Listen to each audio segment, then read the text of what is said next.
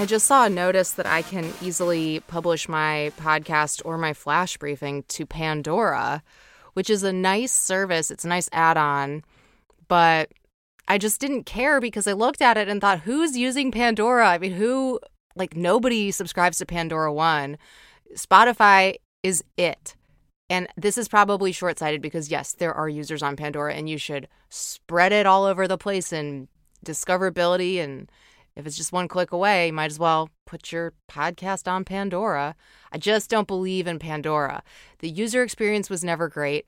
The only thing Pandora has going for it is the Hall & Oates playlist.